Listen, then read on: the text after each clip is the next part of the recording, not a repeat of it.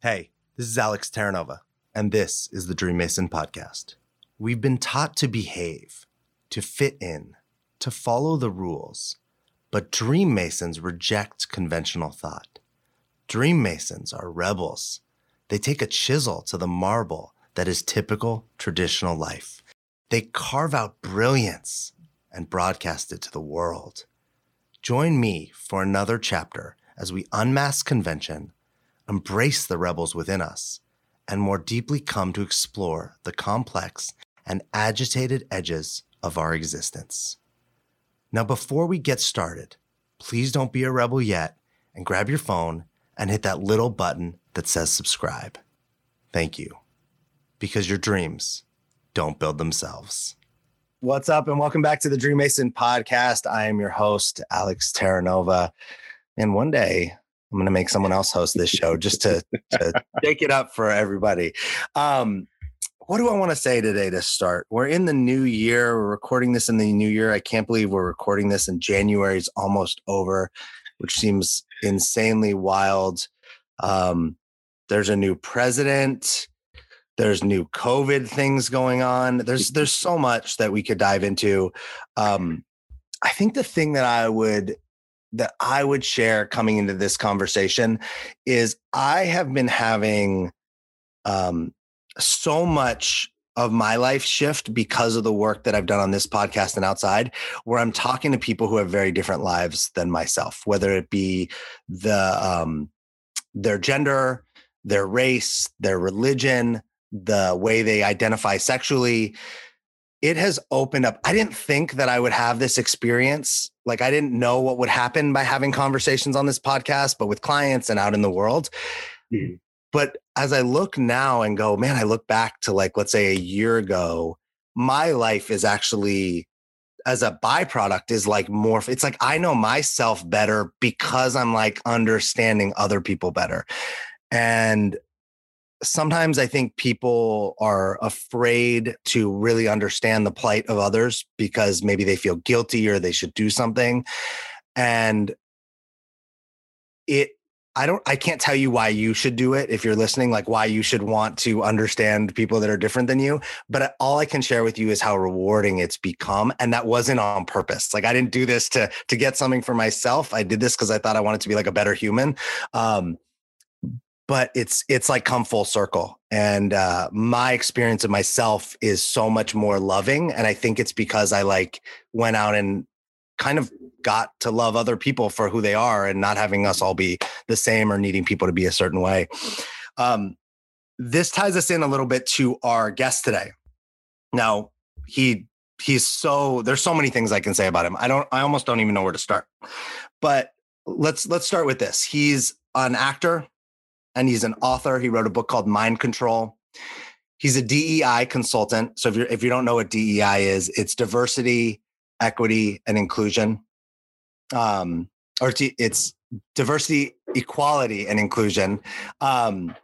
He's an entrepreneur. He's a speaker. He's been featured on BET, Comedy Central, PBS, Amazon Prime, Black Enterprise.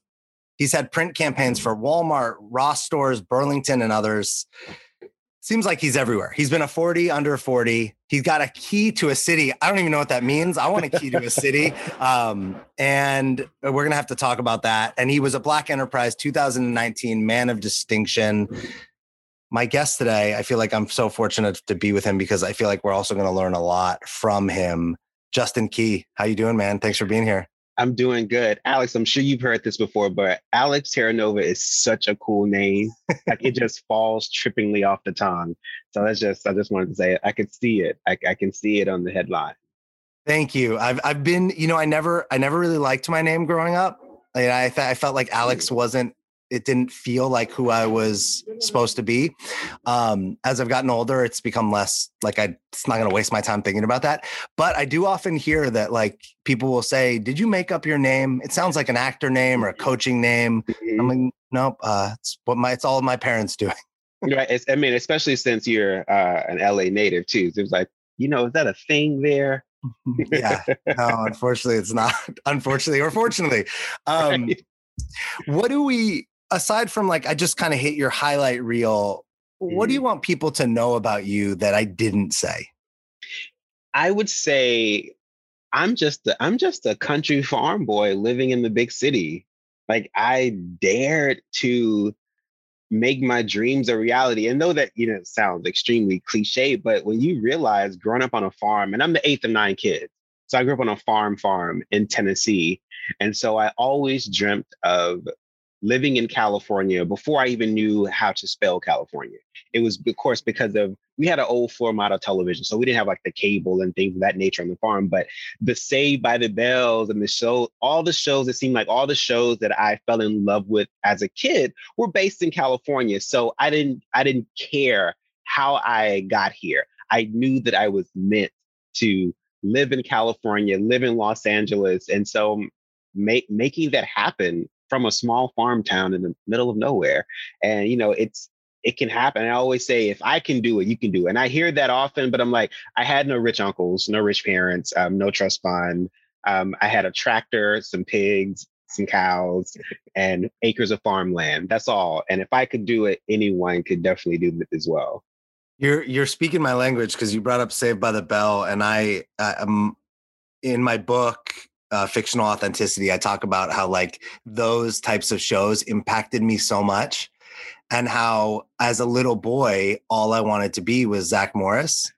And Yes, and, yes. and like there were other things, right? Like when I found out my family was Italian, I was like, oh, I got super into Godfather and mafia movies, and I wanted, Hmm. and it was like Zach Morris wasn't tough, and I had kind of a scary dad, so I wanted to be tougher. So I was like, I would subconsciously as a little boy put the pieces together. I was like, well, if I make myself like this and I make myself like this. And then a lot of my book is about how I grew up and realized, like, who the hell am I? I'm just like this Mm. conglomeration of media influences, and I had to deconstruct that. Also, when you take a look back at Saved by the Bell, Zach Morris is kind of a shitty guy. Oh my goodness. Like, I can't believe that's who we all wanted to be. Now, look at it now. I don't know if you can tell, Alex, but I'm Black. So I was like, I can be Lisa Turtle's little brother. I can be her cousin that comes to visit and stay there. I was literally trying to cast myself Sure. from Tennessee to Saved by the Bell, just any way to get at Bayside High. That's funny. It's so funny that I want to touch on this for a second. So when you think back at your childhood, you were influenced by similar things because of media, but also by different things because you grew up on a farm in Tennessee. What did you think your life, like, what was it like to be you, right? You said one of what, 8 or 9? Yeah, I'm the eighth of nine kids. Mhm. So to be one of 9 on a small farm in Tennessee, a Black man seeing these, the images that most of what come through your TV are probably mostly white people. Mhm. What was that like growing up, like in that, like inside of you in that situation? And I would say, it's all that we knew. It's all that we knew. So I didn't know any different. I knew that I was, Black clearly, but somehow I didn't know that I couldn't do it. So I went on that. And of course, I never saw Black people on television. And then a show that, of course, being from the South, that my parents repeatedly watched was In the Heat of the Night. And so when the detective came and he was Black, and to this southern town where it was all white people, and I was like, oh my goodness. And so just like seeing, like, so then, diversity in television started coming up a little bit more, but they were older. There was no one younger. There was no one young. And so I was like, gee whiz, like if I wanted to really live this life, and mind you, I'm having these daydreams while I'm on the tractor cutting grass or picking corn. And so I'm like, wow, I really want that life. Like, I really want that life. Maybe if I go to LA, they'll see me and they'll be like, Justin, now we can change the game. Like, I dreamt in color. I dreamt in high definition. And so that really blocked out anything that I didn't see because I filled in all the pieces. And so that helped me to really chart the path that I did. were your parents part of the influence that had you this idea that like, hey, you could actually do it, right? I love that you're like, I was picking corn, but then you left and went to LA, which a lot of people dream about doing and they never do it. Where did you learn about kind of this idea that like to be fearless, to try things, to believe in yourself? I would first say my parents had no idea. Um, I think they had no idea how to react because they had 8 other kids and they're trying to figure out why is this one trying to do it? Because back home, especially like in a farm town, you graduate from high school, you either work on the farm or you get a job at like a local factory. Because in my hometown we have a Kellogg's factory, and at noon every single day our town smells like blueberry waffles, the most incredible thing in the world. And so now you got this kid who's like, I'm moving to Hollywood and I'm gonna be a star. And my parents, once again, you grew up on a farm, you're in a small town, just like, I think they were so shocked that they didn't have, they had no negative words to say. A lot of people in town were like, Hollywood, well, what you know about, have you been on a plane before? Like, just all of these different things. And so my parents, I personally took my parents' silence as a yes. So, and so because then as I started, like my first job in LA as an actor, I booked a 5-year campaign to be the face of Walmart. And so if you know anything about the South, this level is God and this level is Walmart.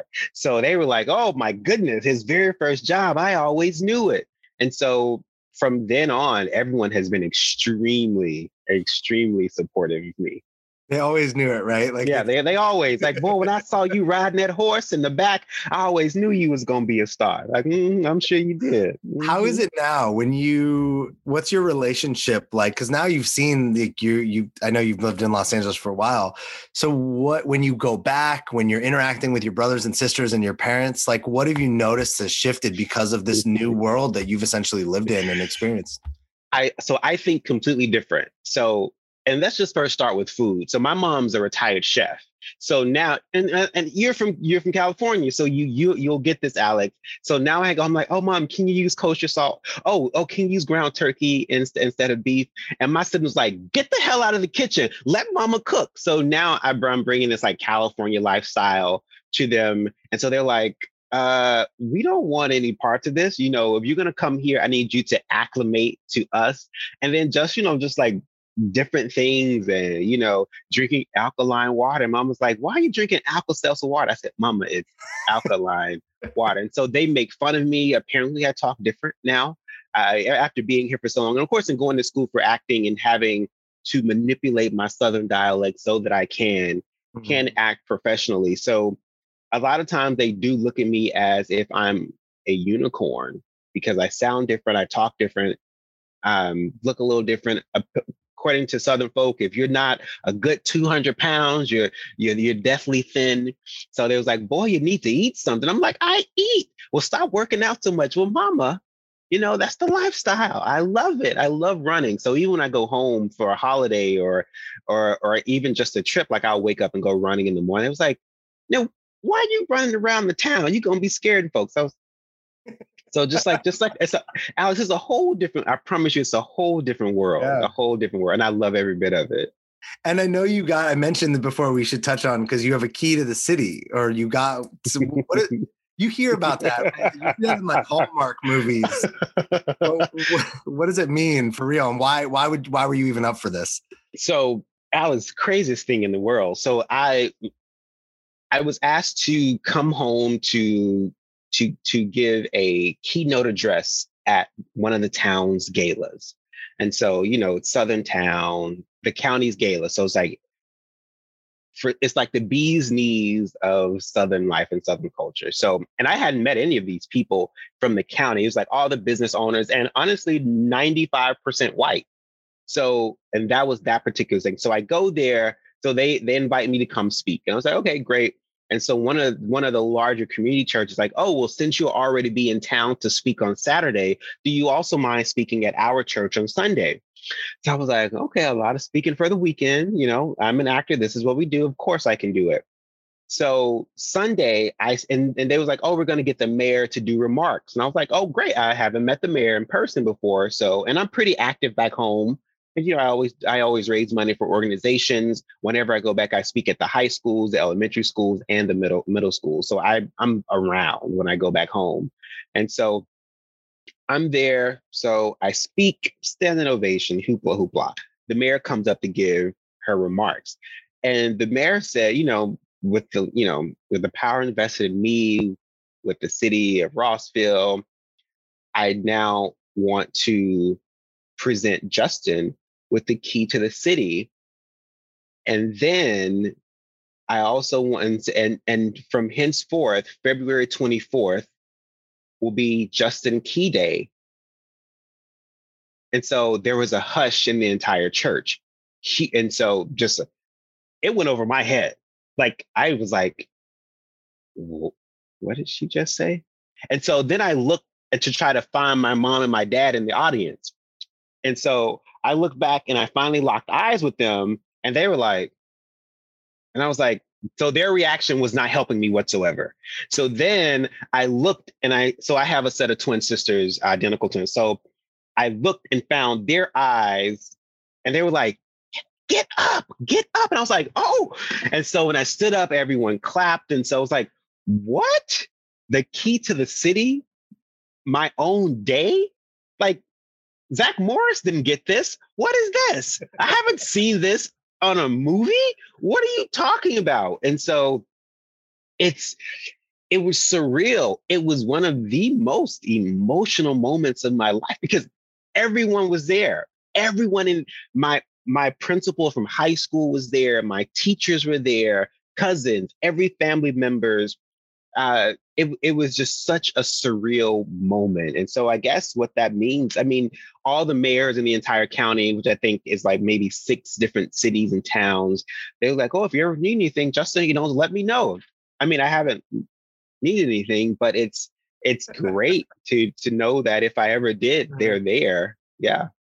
What did they was there like a specific reason that they, was there an accomplishment that you've done or certain, I mean, maybe they just did it for the Walmart commercial, but I feel like they were doing more than that. What was it for? Got it. Yes. So Alex, I do raise a lot of money for back home. Okay. And for all the organizations, I raise scholarships.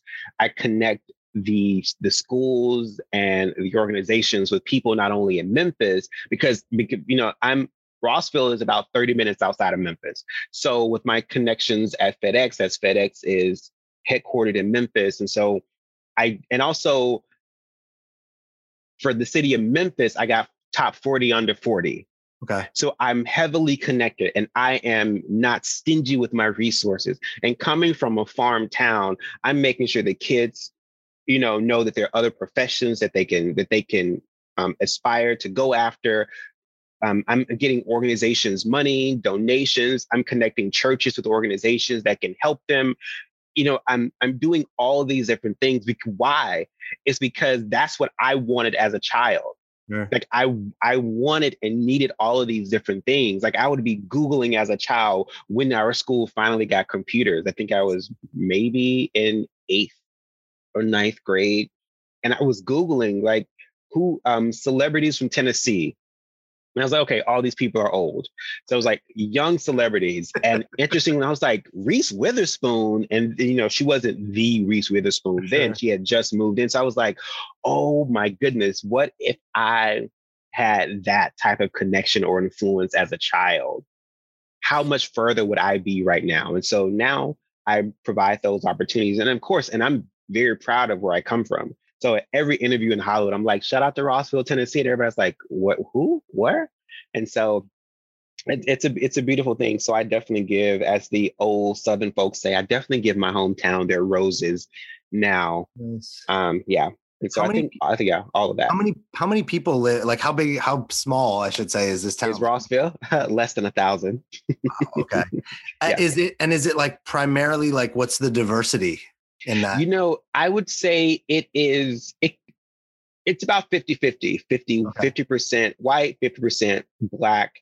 the one thing about it, you can see the economic disparages between the two. And so that's another part of where I come in and where I talk to the businesses and where I use my MBA in entrepreneurship to talk to the Black business owners on how to scale and how to, invest in other products, how to diversify, how to use the power of the web. And interestingly enough, and they see me as the actor, but then I come in and talk entrepreneurship. But one thing that works well, because I'm from there, I speak the language. I don't talk down to them, which is what happens to a lot of Southerners, even moving to Los Angeles and having a very thick Southern farm dialect. Like, I was looked at really crazy. And I had multiple degrees by the time I moved to LA, but that didn't matter. The way that I spoke, it demoted people, it demoted me in other people's eyes. And so now when I go home, I'm talking to the same people who I delivered corn and greens and peas to as a kid, or their grandkids. And, people's like, well, that's your cousin. And so like, I'm hugging all these little kids. And by the way, I'm allergic to children. I'm, self-diagnosed, but allergic to children, but I give them their energy when I do see them. So it's a very interesting time and observation, coming from a town like that and to now live, I guess, how I live now. What do people not realize that you encounter in like small towns like that? I don't know about you. Like when growing up in Los Angeles, mm-hmm. I didn't get to see or experience a lot of like racism or prejudice. For the mm-hmm. most part, Los Angeles is pretty like progressive and whatnot. And people that would have those beliefs would probably keep them privately, right? I'm not saying they don't exist, but they probably would keep them. But I do remember like in elementary school, it was probably, I don't know, growing up in West LA, probably like 75% white. There was like a handful of Asian kids. A bunch of like Hispanic and Latino kids were bussed in from other areas of LA. Mm-hmm. And then I remember specifically there was one Black kid. And now when I look, right, when I was a kid, I didn't think of it like that. It wasn't like, oh, there's one Black kid. Now I look back and I'm like, man, that had to be so challenging for him, right? And who knows what he was thinking. But I remember, I think I've talked about this on this podcast before. When he came to the school, he was the bully. And when I look back, I'm like, of course he was the bully. He probably was so scared because nobody looked like him. The teachers didn't look like him. The kids didn't look like him. Nobody, that he probably was like in his survival, mode. And he ended up becoming friends. Me and him ended up becoming friends because I thought he was a bully and I stood up to the bully, and then realized he's not a bully. He's a nice guy. And but I like when I think about, you go to Tennessee in the same time period, right? Even now. And those experiences have got to be so much different. Do you have any, was there a moment or a time where you got to experience like racism or like, hey, the world isn't like, hey, that guy over there that looks like Zach Morris, like he has it actually different than me? Now, interestingly enough, Alex, I didn't experience racism because we stayed in our own little cul-de-sac, if you will, our own world. We didn't interact too much. Like the town cafe is where my first job was, and I was a bus boy. And so that was the most I've ever seen people not Black. And so I didn't experience it. I mean, once again, because I'm a farm or in a farm town. We didn't venture out. I guess everybody knew the lane that they had to stay in. So I grew up pretty confident in my Blackness. I even went to an HBCU, which is historically Black college and university in Memphis. So once again, majority Black people.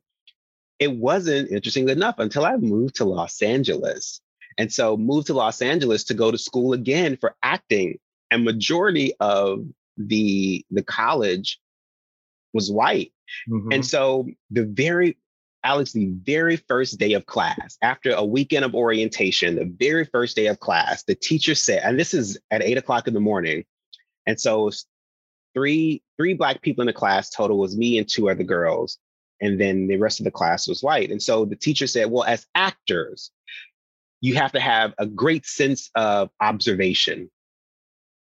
And you spent all weekend with each other. What are some of your observations? Who would like to go first to be observed? And me, I'm like, oh well, a lot of my classmates were straight from high school. I had just graduated from college. I was like, oh, I'll go first. And they was like, oh, so they was like, so who would you? So anyone, what have you observed about Justin this weekend? Alex. So a classmate raised his hand and was like, well, what I've observed about Justin this weekend is that Justin is very whitewashed. He seemed like he grew up in a very affluent family, and he hasn't spent much time around Black people.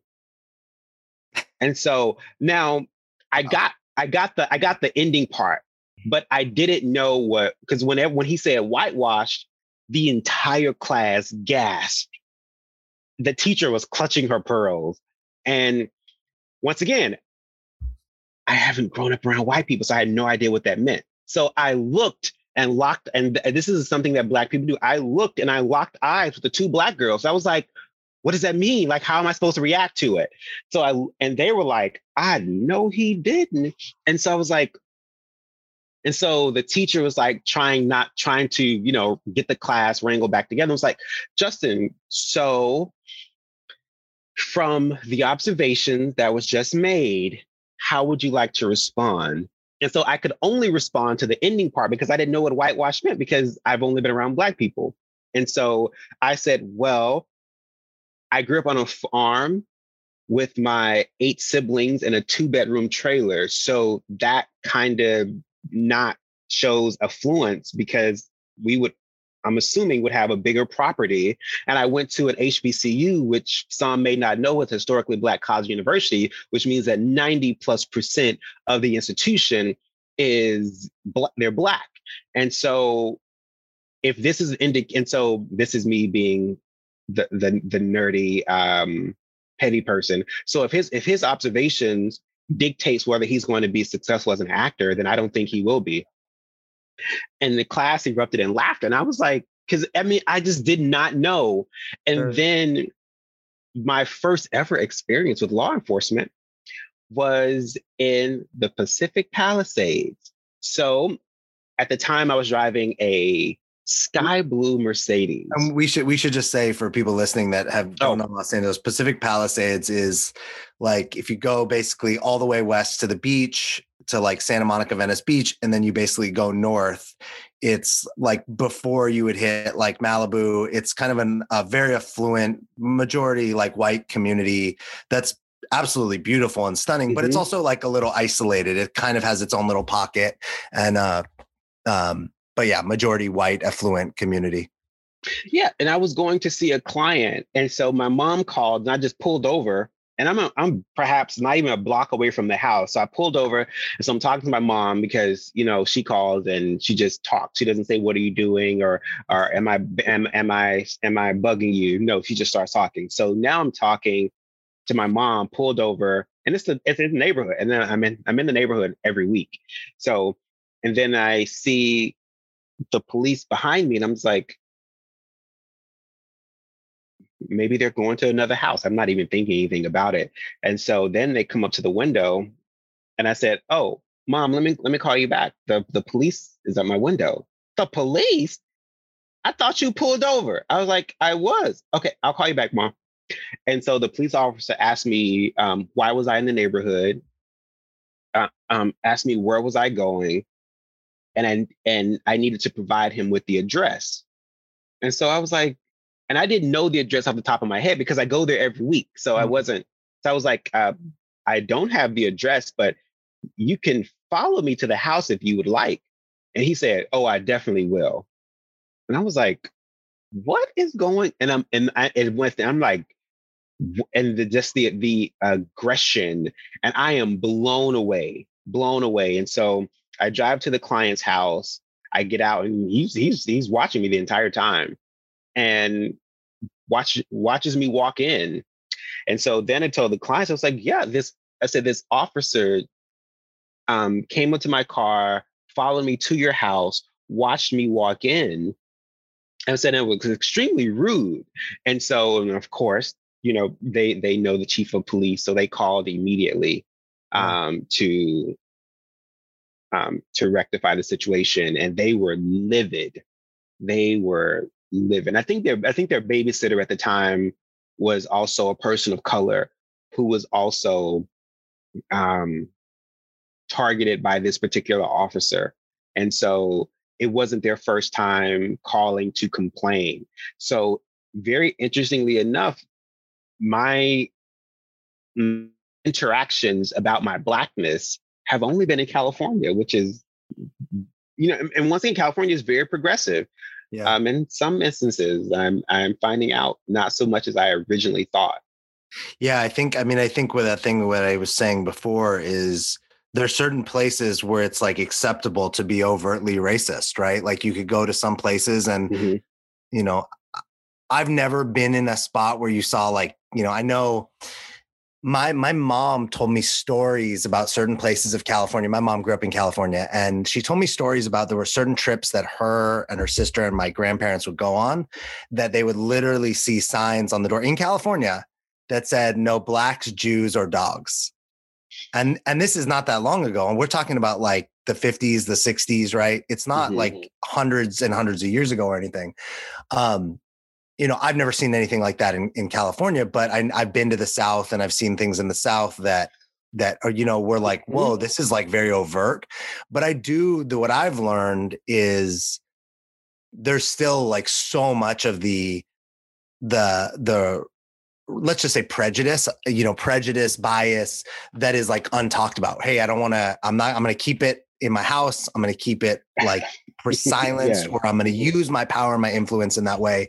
But yeah, it's not as overt as like that experience with the police officer. I'm curious about it, how it is. And because you're an actor, you're an author, you're speaking, you're also a DEI consultant. What do you see in Hollywood? What's the experience of being a Black man in Hollywood, different than maybe what you think maybe your counterparts experience? Being Black in Hollywood, Alex, is like an obstacle course. Uh, there can't be too many of us. I've noticed that we have to look and act a certain way. There are certain boxes that we have to tick. We either have to be the non-threatening good guy, the nerd, or the thug. Because you have to be able to fit those who fit the stereotype, and then the one percenters who are the Denzel Washingtons who can do it all. And it's ridiculous. It's seen so much. Like, even when you think of the pay gap in Hollywood, when you think like, when Sony was hacked several years ago, and then the hackers brought out the pay disparity between not only whites and blacks, but also, men and women. And it was mind boggling. So the pay is also an issue. The opportunities are an issue. And then the exposure, like, we're not exposed to all the different amenities that our white counterparts are exposed to, and the opportunities that they have. And so it's trying to be in this industry and not become jaded. But I'm now at the point now, I don't want to sit at your table. I'm going to build my own table. And luckily I grew up on a farm, so we built our own picnic tables as a kid. I'm building my own table. I want my own chair. I don't want to be anywhere where I'm not welcomed. And also, who says that that's the standard? Mm-hmm. And so this statistics just even came out just came out yesterday from the economic economists from the US government, that if there was equitable pay for Black and brown people in the US, we would add $7 trillion to the economy. What? You mean paying us an equitable wage would actually do some good? I'm like, and I'm thinking, I'm like, a lot of people here are capitalists. I'm like, Yeah. you love money. why are you not giving us opportunities? Like, we're bringing in money. And so I'm thinking now, is prejudice and racism now top tier and money now comes second? I don't know. And, we're still finding things out. We're still, you know, fighting the good fight of faith and diversity, equity, and inclusion in Hollywood. When you, besides that financial piece, which is, man, I would love to, I'm going to look that up, because that is like, I mean, whatever it is, right? If you know, it's clear and it's obvious that obviously if you pay people more money goes into the economy. There's more, people have more money to spend, right? Like it's, so it makes perfect sense. And like, if you do that with all the groups that have those pay disparities, but I love the idea, like as a DEI consultant, there's people that want to be better. They're clearly like, hey, I want to be better. I want to improve. I want to have empathy. I have compassion. And then there's people that are like, let's say like right behind, maybe like in the middle, which is probably most people, that really don't understand. They're like, I don't see racism, or I don't see color, or I'm not biased. And science has shown that this is not true. Like people, we're just not aware, and that's okay. But I think the cool thing about DEI and coaching and like what I do is we help people see things that they haven't seen before. What do you think when you look at Hollywood and DEI, besides that adding in revenue, what's the upside? Like, why would people that are in Hollywood or in any industry really like want to create more space for diversity, equality, and inclusion? So thinking, outside of the whole money aspect, the entertainment industry is not and has not been created for a specific demographic. And then when you do think about it, who are the audiences? Entertainment is multicultural. So you see now that when allowing these different projects, and it's not just to be entertained, it is to be informed, it is to showcase other cultures. The entertainment industry is not just to make someone feel good. The entertainment industry hits so many different facets, and there's no way that you can hit all of these facets by just focusing on one demographic. And then when you look at who are the top consumers as well. And so you have to think about that. You're providing a living. The entertainment industry pushes the economy forward in so many different ways. Not only hiring, but also telling the different stories of so many different demographics, informing them on so many different things, exposing them to so many different cultures. So the entertainment industry has a very important role to play in getting out information. And so the thing about it, it's not just getting out information, it's getting out accurate information. And so the entertainment industry should do that, because that's really the basis. It was literally not created just to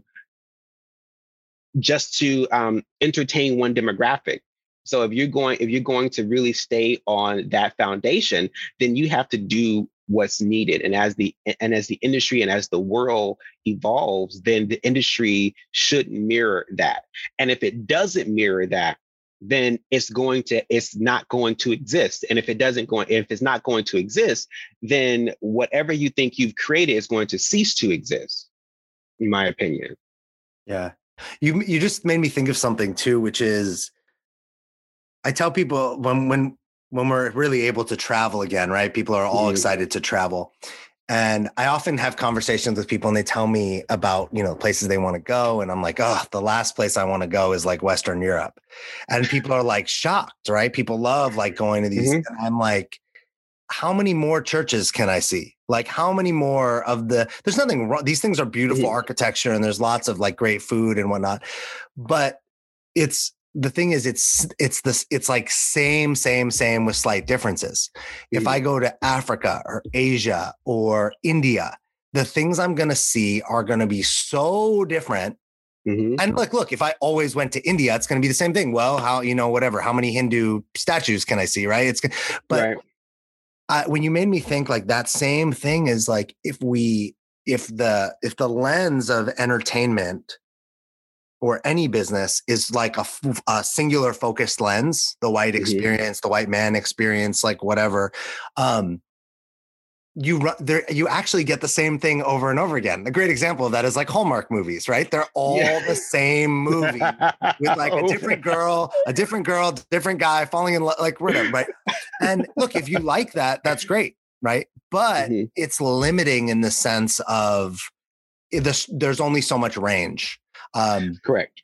And I think back to even when I was a kid, you know, I don't know how I remember like being a kid and being able to listen to so many different kinds of music and not thinking of it as like a race thing, right? Like I remember like the early Snoop Dogg and Dr. Dre, and like I'm a little white kid, like listening to this. I didn't know what they were like, you know, it's like maybe you think, you know, but I don't know their experiences. And I wonder, like in different places, how like I felt very free that I could listen to like whatever I wanted.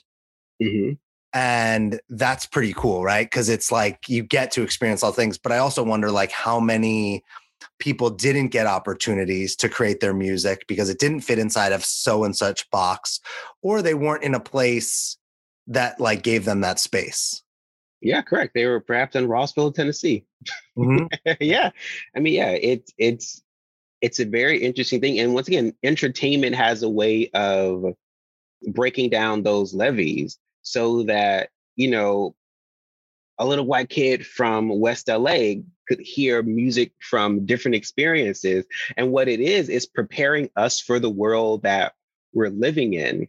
So when you go to Western Europe or Johannesburg or Shanghai or Taipei or Paris, all of these people, you're going to realize you all have something in common, whether you like a certain song, certain genre, certain music, certain fashion, and entertainment has brought that here. And so I think it's another incredible way of connecting us globally. Yeah, it definitely does give us, right? When you see concerts and you see like Michael Jackson, right, is like the master of that. It's like you could take Michael Jackson anywhere in the world and people were in like his music could connect with anyone ever. And there's other people like that, obviously. Yeah. And there's actors like that and whatnot. What do you think is like your next big challenge, obstacle? What's the next big mountain that you're either climbing or focused on climbing? That was a very good question. Something that I really don't talk about often. I am a third-year doctoral student. So I am finishing up my dissertation. That is my next. What are you on? What's your doctorate? What's the subject? Motion picture production and distribution.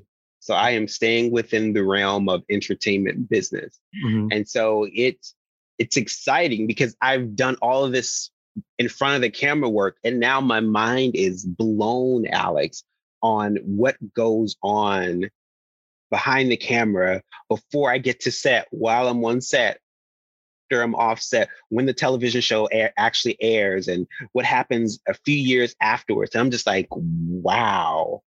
I mean, acting is really the tip of the iceberg, literally the tip of the iceberg, because all these other different components.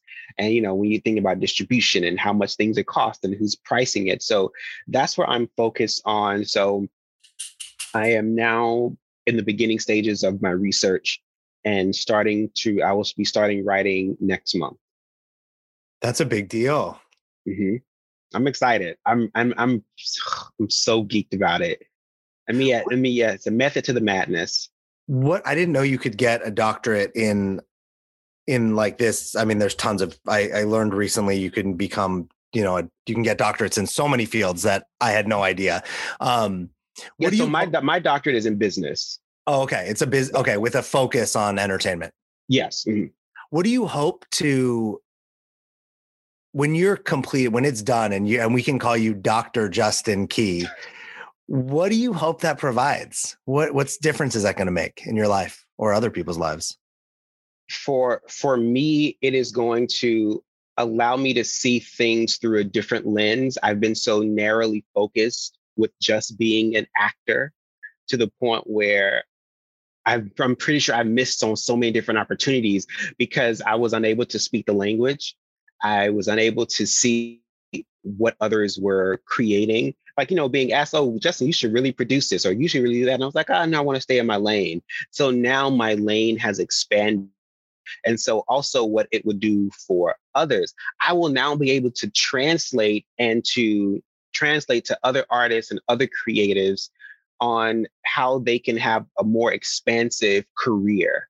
And so I'm really, really excited about that, to be able to take what I've learned and translate it into a language that is more comfortable, more digestible, where I'm not talking down to actors, very similar to what I do with my fellow Rossville natives when I go back home and I'm able to say, hey, do X, Y, and Z. They trust me. I'm one of them. I speak the language. And so now doing what I did for the people in my hometown, for now others in the entertainment industry.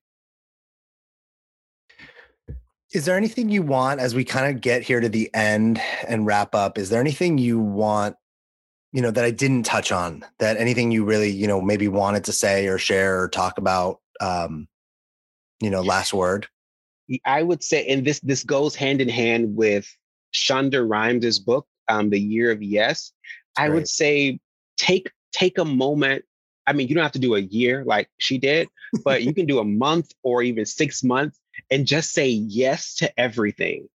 And not to the point where it's going to be detrimental, but to the point where it is going to introduce you to things that you didn't know existed, opportunities that you didn't know that were even present for you.